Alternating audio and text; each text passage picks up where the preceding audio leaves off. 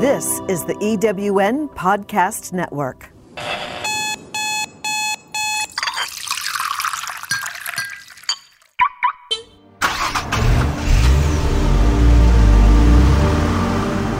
You are listening to Sharing Stories with Helen Rose. My guest today is Judge John Reilly, who has quite a story and a place in Canadian history and does amazing work. John, welcome to the show. Thank you for joining me today. Thank you. So I'm going to read a quote by Duncan Campbell Scott, who was the Deputy Superintendent of Indian Affairs in 1910. It is readily acknowledged that Indian children lose their natural resistance to illness by habituating so closely in the residential schools, and that they die at a much higher rate than in their villages. But this alone does not justify a change in the policy of the department, which is geared towards a final solution of our Indian problem. So that is the subject of today's podcast. Why don't you give a bit of your background? So you're the youngest sitting judge in Alberta, correct? I was the youngest person appointed to be a provincial court judge in Alberta. I think that's probably a record that won't be changed because they won't make that mistake again. Because you were 30 at the time. Yeah, I was 30 when I received my appointment. And at that time, you had a notion about, did you even have a notion about, when did you become aware that our indigenous population was being treated very unfairly? Not until I'd been sitting for 20 years and I was 50 years old. But the thing that I think really drove it home to me was I sat for the first 20 years of my appointment in the city of Calgary. But for 5 of those years, from 81 to 86, I was assigned to the circuit that included Cochrane, and Cochrane is where all of the cases from the Stoney Indian Reserve are heard. So for 5 years, I was basically the assigned judge for the Stoney Indian Reserve, and I knew nothing about them. And that was pretty much the wisdom of the day.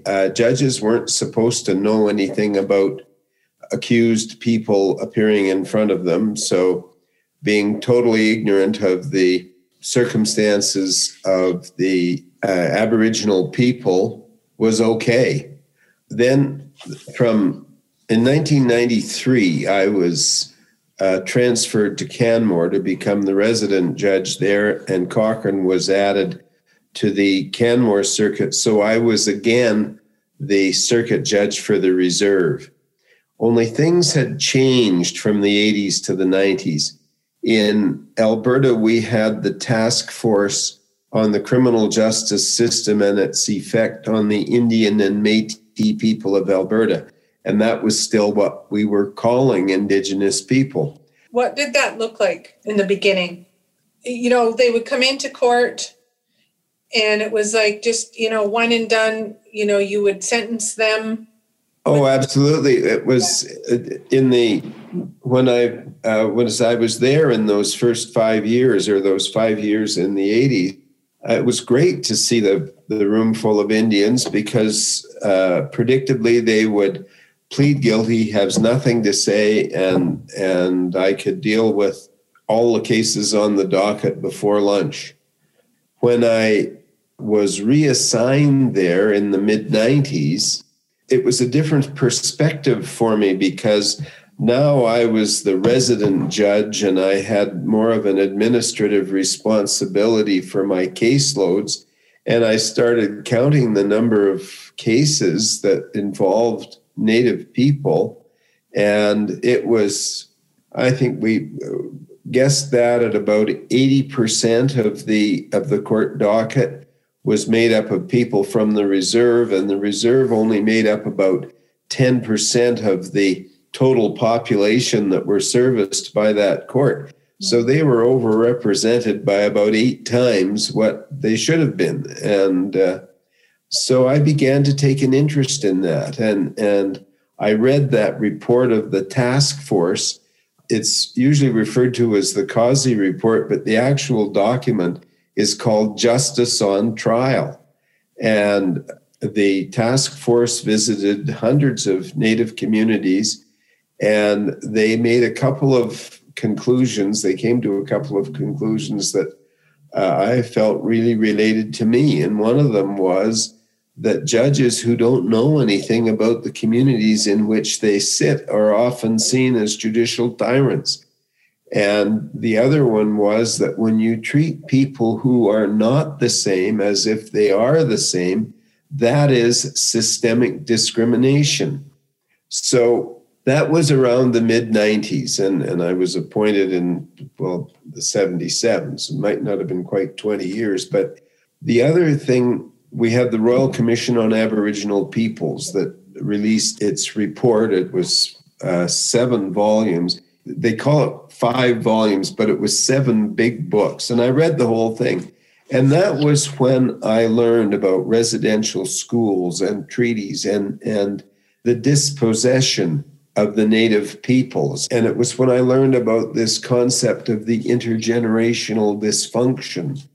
And then in 1996, the criminal code was amended to include a number of sections which instructed judges on what they were to consider in arriving at sentences. And the last paragraph was 718.2 sub E, which said that all sanctions other than imprisonment that are reasonable in the circumstances shall be considered for all accused, with particular attention to the circumstances of Aboriginal accused. And that's the point where it changed for you, isn't it? Because it made a huge change for me, because I wanted to learn then what that would be. And I wanted to write a judgment that would interpret that section. So I wanted to give my interpretation of it, which was that we've got to just, in considering the circumstances, we've got to consider the historical circumstances. And I wrote a long judgment in one case in which I said all this stuff out, and the Court of Appeal in finding me to be in error just said that I overemphasized the Aboriginal aspect of the case, and that it was, it was the case in which the man beat his wife. It was a case that I would have automatically just sentenced him to 18 months imprisonment. In the 80s, I wouldn't have spent more than 2 or 3 minutes on that case. The facts would get read in. I probably wouldn't ask the Crown to make any submissions. I would just ask them if they wanted the usual 18 months. But in this case, I said, I think that there were a couple of things. His victim spoke, and she said that he was a good man when he wasn't drinking and that he needed treatment. And his lawyer said that he had actually been in an anger management program, and he had been unable to complete it because his funding had been cut off from the tribal government. That was a red flag for me, because I had talked to the chiefs about coming up with some programs to help the disproportionate number of their people who were coming into my courtroom, and they just said, well, we don't have any funding. And then I had talked to someone who had been fired by the current tribal administration, and she told me that the reserve had an income of over $100 million a year for 3,000 people. So I said, well, I think this man's circumstances include the political corruption and financial mismanagement of the reserve, and I ordered a report on that. You did that in your reading about you put that in a court document? Yes, and I talk about that in Bad Medicine. I ordered that investigation, and that created a media firestorm that got me publicity across the country. And of course, that was upsetting to my chief judge, because judges are they're just supposed to quietly do their work without gaining a lot of publicity. So you referred to Bad Medicine. That's your first book that you've written. You've written 3 to date: Bad Medicine, Bad Judgment, and Bad Law. So when you published your first, okay, so let's go back to when the Chief Justice said, I don't think so. So what happened in that point forward? Well, he ordered me moved from my jurisdiction. He told me that he put in a letter that I had lost my objectivity in dealing with Aboriginal accused, and he ordered me to move back to Calgary and sit in the Calgary courts. So in essence, he's saying that this particular gentleman who had an issue with alcohol abuse, who was a good man, and the victim even stated that just didn't matter to them. No, I was to apply the law, and the Alberta Court of Appeal in one of its judgments said that those sections had codified but not changed the law. And as far as most of the Alberta courts were concerned, it was just business as usual. And so that was sort of the beginning of my change of thinking about the law generally, that its emphasis on punishment was just wrong. And that I began to see that not just the indigenous accused who were coming before me were victims of circumstances that contributed to their crimes, but so were a lot of the other people. Mm-hmm. And that... were the other people sentenced differently? Well... Because if you're talking about going by the letter of the law, anyone that walked in that courtroom who was abusive to their partner, their spouse, or whatever, they automatically get 18 months. Was it same for right across the board? I mean, for white people? I'm just trying to think of specific examples that might show that. But pretty much, the thing was that we had a system that we used with white people, and we applied it to the Native people.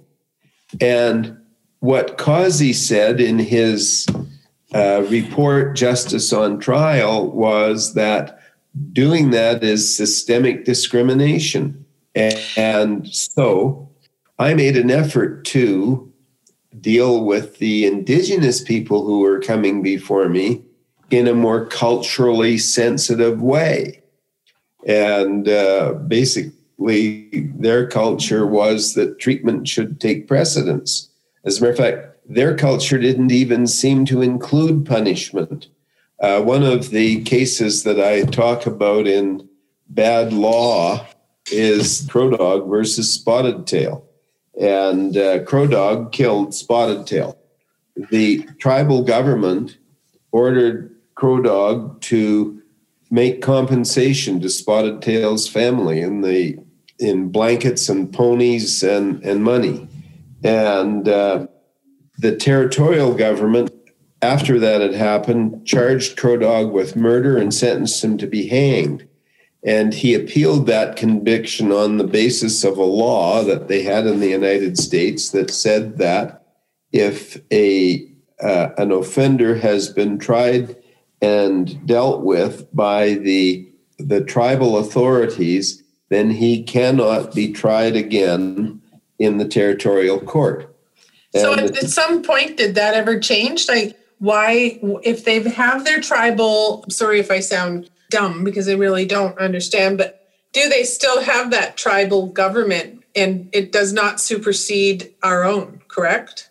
No, they don't, because the United States then passed what they called the Major Crimes Act, and it said that it doesn't matter who the accused is or where the offense is committed, the territorial courts had the jurisdiction. And that affected Canada as well then, obviously.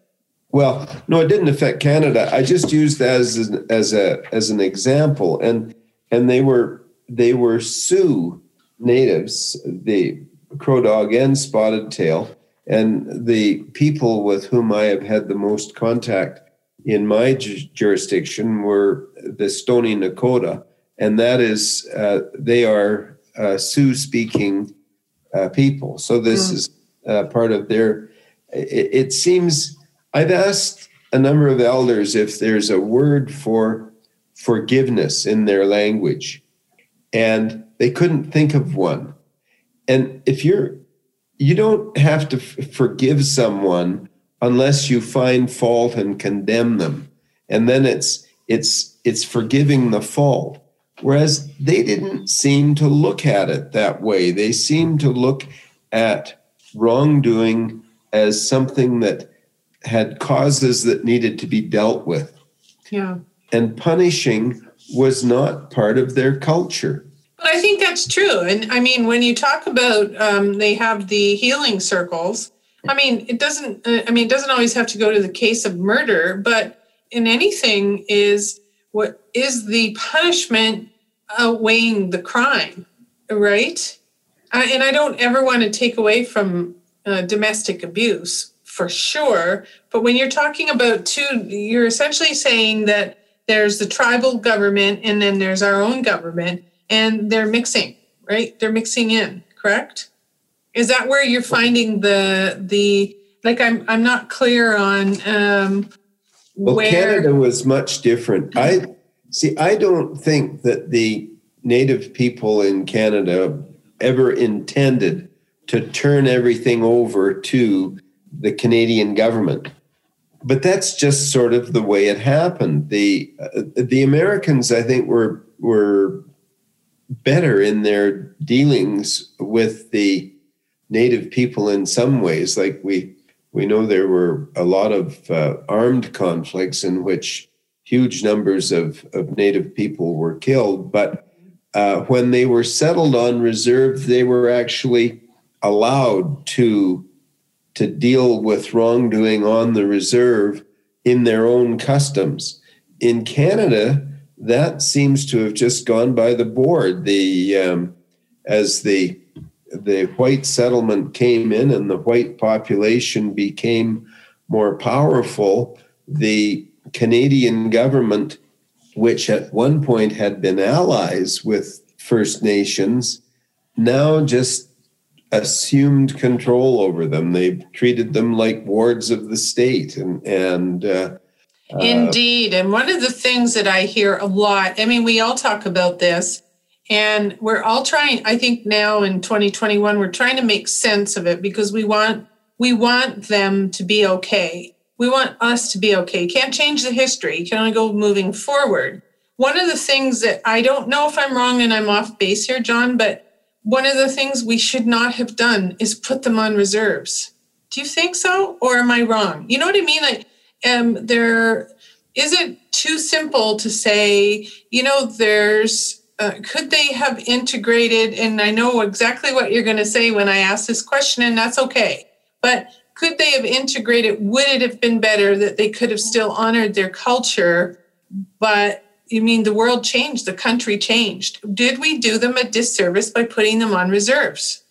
I think we did them a disservice by putting them on such small reserves. Mm-hmm. Because if you're talking about two entities, you're talking about their way of life, which actually is quite fascinating if you ever take the time to learn, or I'm going to do quotations, our way of life. And they have crossed over in that, they don't hunt and gather and they don't live in teepees, the ridiculous stereotype of a native.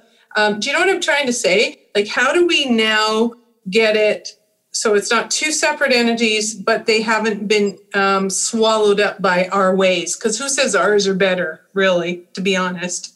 Well, I think there are a lot of ways in which the Native people have that their ways are better than ours. When you look at the original contacts between the Europeans who came here and the Native people who greeted them, the Native people were generous. They helped them. They when Champlain lost half his people at Ile Sainte-Croix, the Mi'kmaq came in the spring and showed them what herbs to use to cure the scurvy and save the other half of the people. When the American settlers landed at Plymouth Rock, the natives there came and taught them how to grow corn. And when Columbus landed somewhere in the Bahamas, the the Arawak people came out with food and greeted them. And then Columbus comes back 5 years later with, I forget, 100 ships and 1,200 men, and takes the whole nation prisoner. And their way was generous, and his was feeding the greed of people that wanted them to find gold. Yeah, and to that point, so the other thing that I hear quite often, and I think it comes from, I don't know if it comes from a place of frustration, but we're not 100 years ago. And I think that's what I hear. I'm sure, I know you've heard it, is people saying, but that was so long ago. Aren't we better than that now? And people trying to help them. But you used, when we were doing our pre-podcast meeting, you talked about assimilation. Essentially, we're doing the same thing we did 100 years ago. You're taking them and you're making them see the way we think it is now. You know what I mean? Like the way, is it different? You know what I'm trying to say? No. Oh, here's my question. Is 100 years ago, we kind of just came in, and when you're talking about Champlain and they gathered them all, or Columbus, and you gathered them all together and you essentially made them prisoners. Are we not doing the same thing to them now on the reserves? We're saying, yes, we want to honor your culture, but boy, you better not step out of line in the white world. That's the kind of, you know what I mean? There's a lot of people are like, it's not the same now as it was 100 years ago. It's different now. Or is it different is really what I'm asking. Well, I think that what's the same is that they are still distinct people. Mm-hmm. And we still don't want them to be distinct people. And as far as putting them on reserves is concerned, what we did was, the land was theirs. They had, what is the expression they used? They occupied the land, and we didn't give them anything. We took away 99% of what they had. Or I think the actual number is 97.5%. That what the white immigrant population did was it took away all except 2.5% of the landmass, and then restricted the native people from leaving the reserves.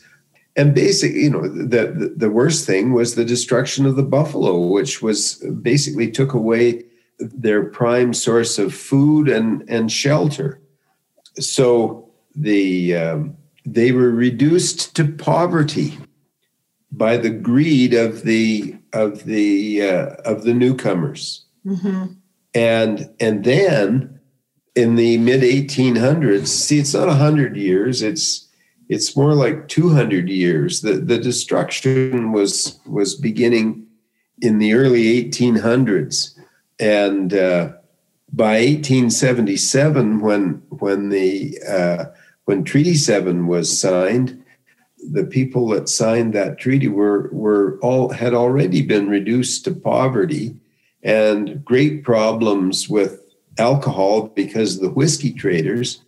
Crowfoot welcomed the treaty because he expected the RCMP to get rid of the whiskey traders, which they did to a large extent. But then his friendship with the RCMP deteriorated significantly when they started enforcing all of the rules that the Canadian government was putting on them, like you can't leave the reserve, you can't wear your native clothes, you can't. And then they took all the children. That started in about the 1850s, before Confederation. And I think, it's just interesting to talk about the history. I think obviously we need to talk about the history. And because I think that's what confuses people today, is they don't know enough about the history. And now there's dozens of books out about the history, like the 21 Things You May Not Know About the Indian Act, fabulous book. The Inconvenient Indian, fabulous book as well, and yours. And so the thing is here we are, John, it's just striking me as we're talking, we're two white people talking about the Native plight. What is your relationship? I know you have a very dear friendship with Tina Fox from the Stoney Nakoda. What is her perspective on this? Well, she works very hard to preserve the culture and preserve the language. Her main thrust is that in order to preserve the culture, you have to preserve the language. And her oldest son, Trent, is working on a PhD in Native Studies, and he's teaching a course in Stoney Nakoda at the University of Calgary. Her daughter Kim was a Stoney language teacher at the school at Morley until she died a number of years ago. So I think she finds the preservation of language one of the most important things, and it's identity. You know, people they were not allowed to be themselves. That rang true for me. My father, I think, was third generation Irish, but I grew up with all the stories of the problems in Ireland, and the sort of the war cry of the Irish was Sinn Féin, which means we ourselves. And that's what the natives were not allowed to be. So then when you get down to my main interest, which is justice, I came to see that the reason these people were so overrepresented in the justice system was because of the dysfunction in their communities, the dysfunction in their families, that was the result of this history of being told that being an Indian was not good. Yeah. They weren't allowed to speak their language. They weren't allowed to use their native dress. And one of the things that really came home to me was they weren't allowed to partake in their spiritual practices.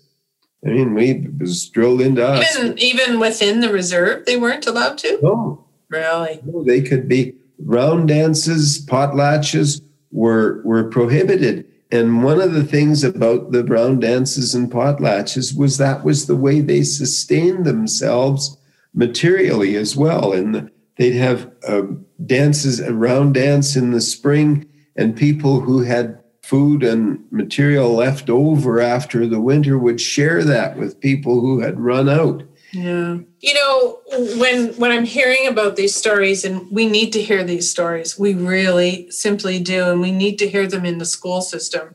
It's shameful that we don't know, John. I mean, we grew up listening to Cowboys and Indians, those movies, and hearing, and, you know, and it was kind of them versus us. And, you know, when you don't know, you don't know. And it's shameful that, and disturbing, quite frankly, that we are still largely quite ignorant of what really went on. And I think that's really, that's where the white person needs to come in and go, hey, guys, listen, what's going on here?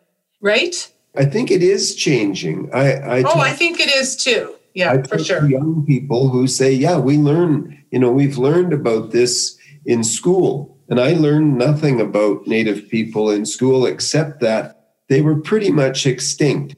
And that was the government policy. They were going to be... I don't think they anticipated that these people would survive. And indeed they did.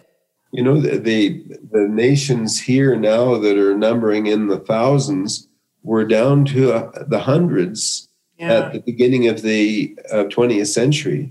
My gosh. So you got into some hot water with the chief, did you not? When you saw, let's go back to your story. So the chief counsel was saying, no, and they're going to unseat you and move you back to Calgary. And did you fight it? I was fortunate that Alan Hunter, who was one of Canada's best lawyers, was also interested in Indigenous rights. And we challenged the order, and we were ultimately successful. But and I stayed in Canmore throughout and continued to go to to Cochrane and hear the cases from the reserve. Did you change the way you were sentencing them? Because now you've had a whole different view, even though you're supposed to be take a number, here you go, 18 months, click, 18 months, click. Did you change your sentencing? And could you change it? Yeah, I did. And I changed where I was able, I used community justice circles to determine what a proper disposition would be in a given case. Unfortunately, I wasn't able to do that as much as I would like because it was difficult to get the cooperation of the community itself. People didn't want to be involved, and they would tell me they didn't want to be involved because they were afraid of repercussions. And I thought that meant, well, if they supported a sentence that was that offended the offender or his family, that there might be violence, that the repercussions they were thinking of might be violence from people who were the subject of those circles. But kind of as I got to know them better, and as people were more willing to share their beliefs with me, there was a tremendous amount of spiritualism involved, that they believed that people doing wrong do wrong because of the influence of evil spirits. And if they get involved in that process, they might invite those spirits to come against them. Yeah. So I think there was a real element of spiritual fear. Mm-hmm. And I don't fault them for that, because I don't. Here's the thing is, how in heck are they going to just turn around and just turn over their power, what little they may have, to white people when there's just clearly hasn't been shown such a lack of disrespect in societal ideas and all of that? Of course they're going to be nervous to do that. So the more I came to see that, the more I came to see that our system is just wrong. We don't even care about causes. We don't care about fixing problems. Or it's only been since the mid-90s that we had victim impact statements, and a victim was allowed to testify, victims were always required to testify, but the whole focus was on the offense that the accused had been charged with, and whether or not that was proven. Fixing damage didn't have anything to do with it. And so I began to see, the whole criminal justice system that we have in Canada is based on the concept of deterrence. If you punish wrongdoers for doing wrong, they'll stop doing it because they won't want more punishment. And others who see them getting punished won't do the wrongs because they don't want to experience those same punishments.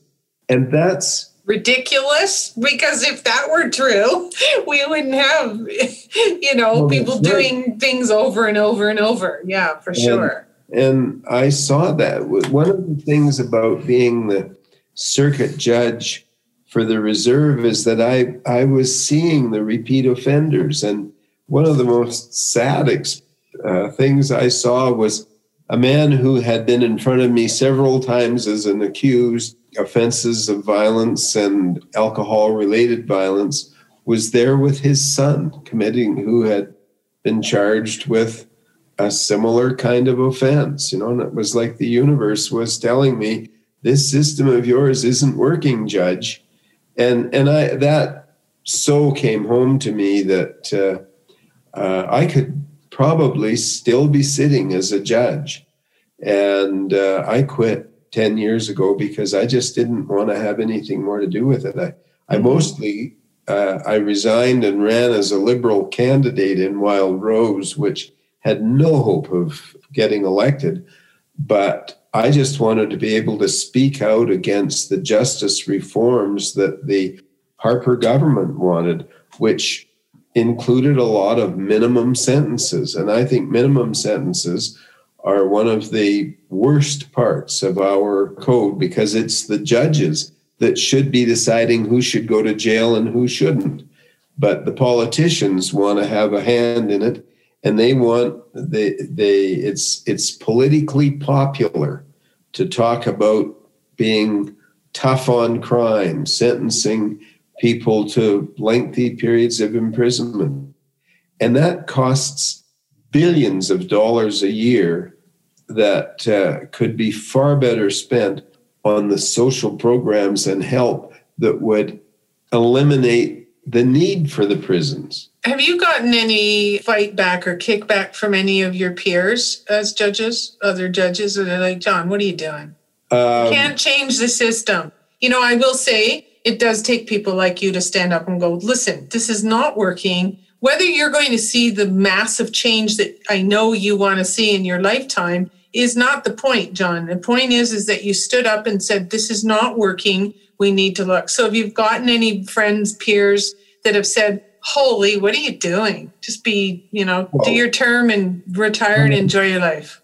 When I was, I don't see many judges. I did become kind of the odd man out. I was fighting with the chief judge, and a lot of my fellow judges didn't want to get into a situation where they were at odds with the administration. So there were a number of people who quietly told me that they were proud of what I was doing, but they wouldn't say that publicly. And I became a little, maybe quite a bit bitter about the fact that I had no support for something that I believed in. But then a lot of my fellow judges didn't believe in it. One of the biggest impediment to affecting change is those who benefit from the status quo. Judges are well paid and one of the biggest impediments to change is to do nothing. We're going to take a break. We will be right back. You are listening to Sharing Stories with Helen Rose. My guest today is Judge John Reilly. Have you ever asked yourself this question? Why is it so hard to make a buck? I know I have.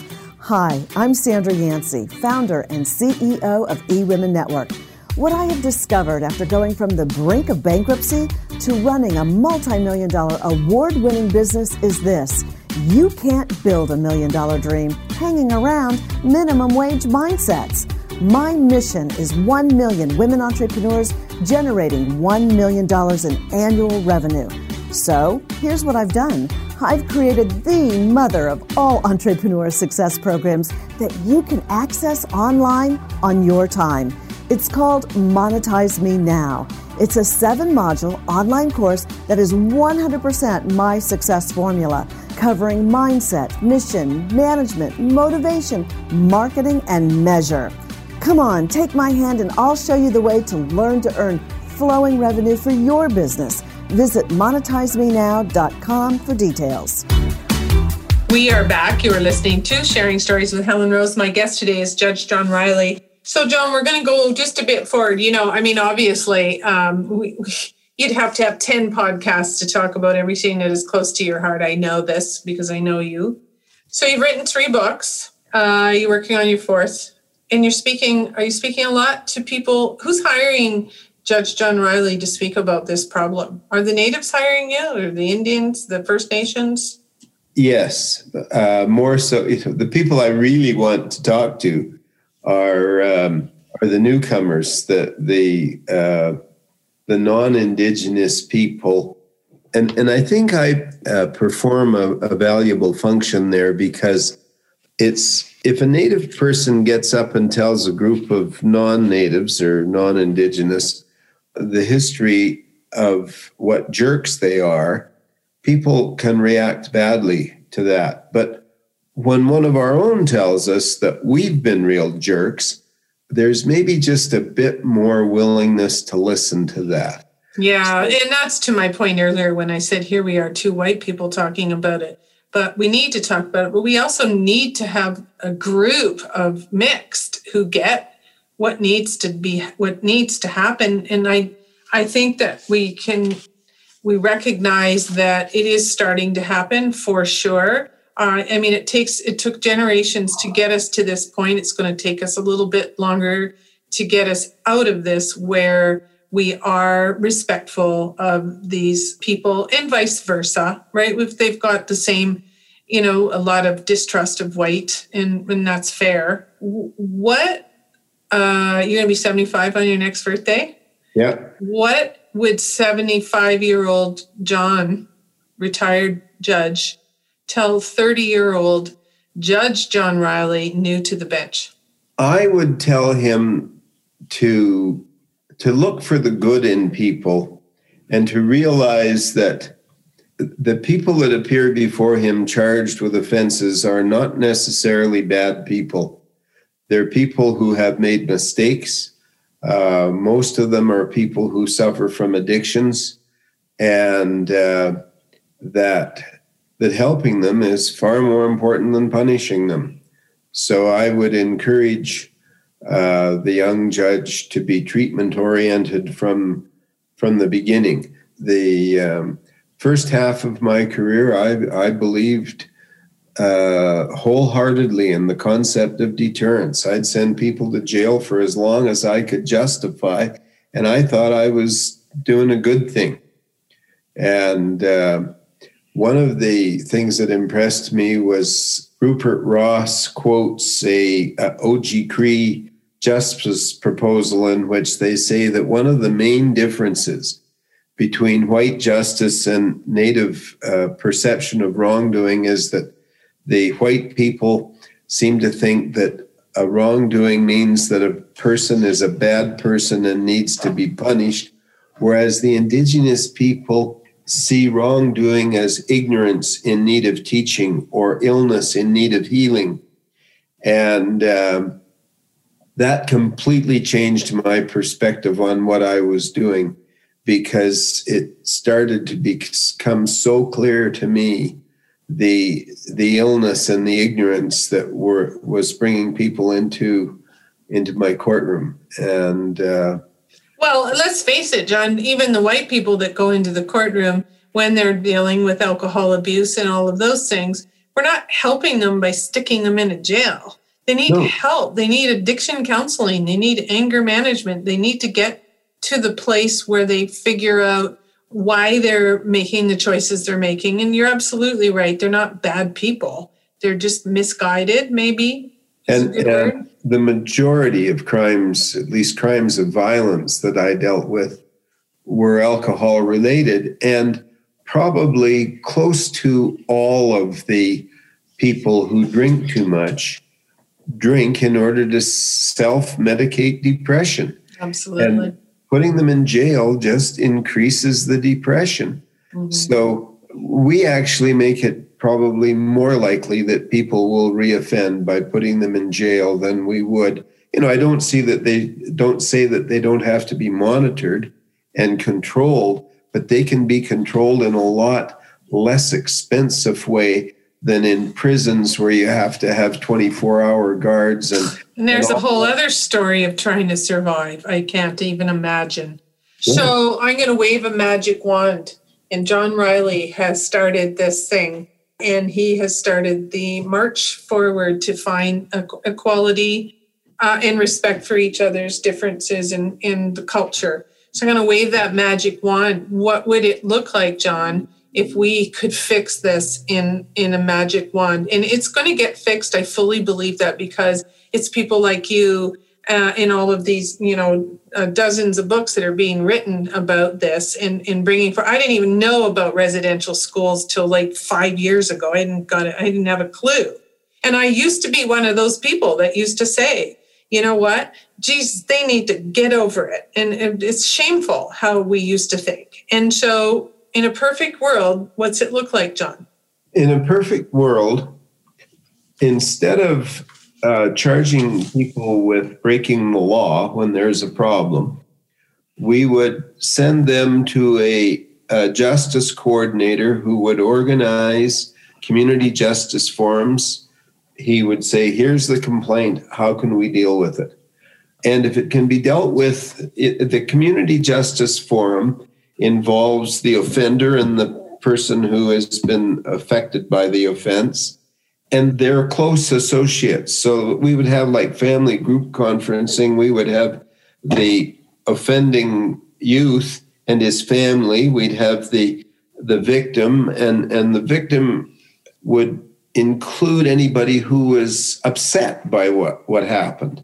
And you'd put all these people in a circle, and you would say, okay, how are we going to deal with this? How are we going to fix the problem?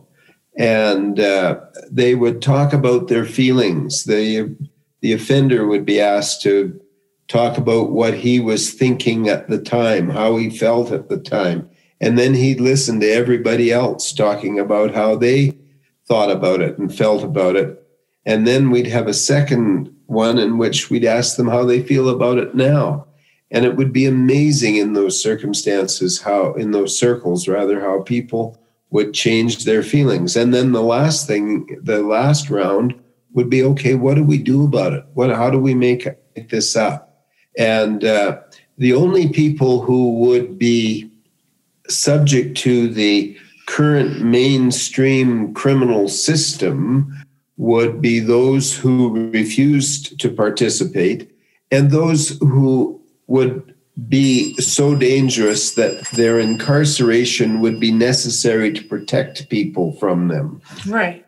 We're talking about murderers who suffer from, I don't know, whatever it is that, mental illness and all of those things, because, that sounds pretty utopian if you ask me. And I'm not doubting what you're saying. I can't envision that most people don't even take responsibility for their behavior when they're not breaking the law.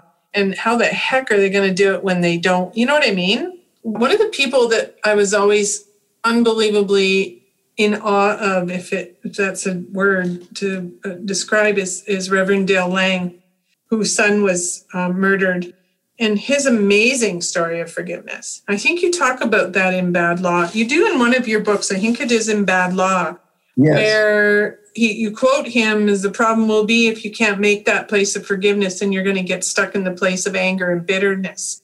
That's an incredible thing to say. And not many people would take that stance. I think that they're in their own pain, and it's not a bad thing either way, I guess. But I guess that's what my point was about.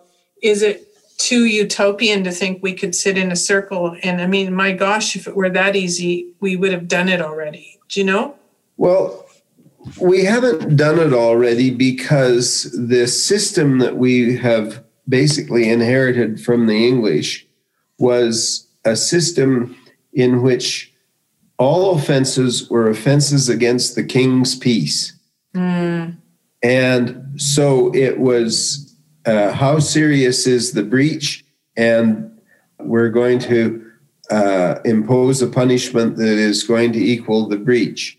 And, I hear people like a fatal accident, half a dozen people are killed and the accused gets sentenced to 3 years, and they say, boy, 3 years for 6 lives. That just doesn't make sense. There is no correlation between the penalty and the harm that's done, or the injuries that have suffered. The correlation is between what the accused has done and how badly that affects the king's peace. And I think that, the system... I was tremendously impressed. One of the groups that asked me to speak was the Alberta Restorative Justice Association. They had 100 different organizations that were, I'm guessing at that number. As a matter of fact, I've just asked them if they will provide me with a register of the people that attended the conference that I spoke at so that I could talk about it. But the use of restorative justice is happening. It's happening in prisons and schools. And I think that the more people become familiar with it and see it being used, the more it will be used in criminal justice. Mm-hmm. And again, it goes back to that we're not going to see that change in our lifetime. Maybe we will. Wouldn't that be lovely if we could? So it's not all for naught, right? But I think it's going to take a long time to change an entire mindset of a society, for sure. It was the Gomeshi case that I referred to, the popular radio broadcaster charged with sexually abusing a number of women. Mm-hmm. And we went through our trial process, and he was found not guilty because the He had an extremely good lawyer who could probably make Santa Claus look like a break-and-enter person. But in my utopian world, instead of going to the police and having charges laid, they would go to the community justice coordinator and tell him what their problem was. And he would go to Gomeshi and say, I've got a complaint here that you should answer. There would be extreme penalties for him not answering. So he can either come in or he can be locked up for 30 days and then come in, or another 30 days until he finally, there certainly are cases in which you have to use coercion in order to make things happen. But the final result would be he would be in a facilitated conversation with these women that have complaints against him. And he'd talk about his feelings and what he was thinking at the time, and they would all talk about the same. And the guy isn't stupid, and he's probably not evil. He's definitely got something wrong with him. That's for sure. Yeah. But he might see that. He might actually come to an understanding of what the complaints were. That, or he could get some serious counseling, therapy, for sure. Well, he didn't go to jail, did he? No, he was found not guilty. Oh, right. Yeah. And so that brings the point that is like, just because he's found not guilty doesn't mean he's not guilty. And I mean, I think that's what rubs against society a lot too, is it just doesn't even make sense, right? Well, that's right. And the other problem is there could be 1,000 or several thousand women across Canada who have been sexually abused by employers and fellow employees. Yeah. And they won't come forward because they see how those women were vilified. Yeah. Yeah. And so that's, I say our current Canadian criminal justice system does more harm than good. So you've gone from, seeing that there was a problem with the indigenous, how they are treated. And is your first book more about challenging the criminal justice system, which has nothing to do with the First Nations issues? Because you can't, we've gone over to that bit where you're giving examples. So now we're going into what's going on and what's wrong with our own society. How the heck can we be telling someone else how to do it? We can't even get it right ourselves. I mean, I think one of the most disgusting cases in Canada is Karla Homolka and how she got free and how she was freed because she turned against him and wasn't a witness. I don't understand how all of it works, but I'll tell you, it rubs a lot of people in the wrong way. And it's disgusting that happened. You have that white man's need for punishment. You're angry. You want vengeance. You don't want to see her be okay. And I think, I'll be vilified for saying anything in her favor, but not on my show you won't, because we're allowed to have a difference of opinion for sure. And you'll censor it out. No, I actually won't, because I like that you said that, because you were absolutely right. I think that woman should be in prison, no different than Paul Bernardo. See, that's your white man's need for vengeance and venting your anger. And I'm thinking, she's married, she has a couple of children, she's the hockey mom. Hey, that is a huge success story. That's what we would like to do with we'd like to do that with Paul Bernardo too. Well, he'll never be out. I mean, he can't be a success story. Clearly she's done it, but he can't be a success story. You can't even imagine it. But yeah, I mean, that's a really good point. And I mean, I definitely won't cut this out of the podcast because I think it's a really good point for people to think about, John. Absolutely. And that's, the thing is that my utopian view is that imprisonment is only used to restrain people who cannot otherwise be controlled. And Paul Bernardo may fit that category. Yeah. But Ruth Morris, who's one of my favorite people. I don't even know that she's still alive or not, but she has tried. She would ban prisons altogether. Yeah. What did she write again? Did she write a number of books? I know you've talked about her. What do we do with the dangerous few? It's just a pamphlet that I have of hers. But she claims that only 2.5% of the people who we have in our federal prison system constitute a danger. Mm-hmm. I sentenced lots of people to prison that I know did not constitute a danger. And one of the, again, getting into these really dangerous situations or propositions that people will vilify me for, the Ryan situation, a young lad that died because of his parents just didn't properly care for him. Oh, yes. Yeah, just recently. No, the one that I write about is John Ryan Turner, whose parents, I guess when he cried, his parents would tie him up and gag him, and he died at 3.5 years of age. My gosh. His parents were convicted of murder and sentenced to 25 years in prison, to life imprisonment, minimum 25 years without parole. But John, that's where you go. It goes against the grain of hearing that is what the heck? You can't, I'm going to challenge you it's not about being right or wrong, but I'm going to challenge you. If someone gags a 3-year-old because he's crying, there's seriously not a healing circle is going to change that mindset. What the heck were they thinking? Well, they had another child that was normal. They just, the doctors testified that she suffered from postpartum depression and failed to bond with the child. Yeah. There's those cases too where it happens where, there was I can't remember the case, but the lady who drowned her 2 children in Invermere, and she was from Calgary.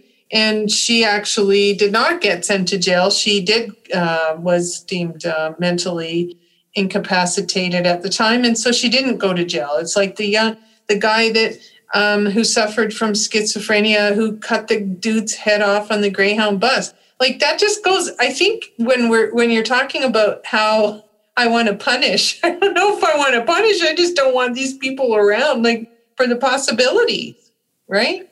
Well, And I think that instead of saying, this offense is this bad, so the penalty is this many years in jail, that we should be looking at what has to be done in order to prevent this from happening again. Mm-hmm. Now, you have the current, the Supreme Court of Canada has just ordered a new trial in the case of David and Colette Stephan, who didn't believe in traditional medicine. So they tried alternative methods with their child, and he died. Mm-hmm. Well, what good does sending them to jail do? Making them take 100 hours or 1,000 hours of instruction in standard in mainstream medicine. Maybe they're right. Maybe that what they were doing might have worked for somebody. They did not set out to kill their child. They believed in an alternate system of medicine that just didn't work, and the boy died. Yeah. This is, but the whole thing is about not understanding, and it's about being aware and how we can change it. I think your middle name might be controversy. But that's okay though. That's okay, John, because you are the people that make those uprisings, and that's where change has to happen.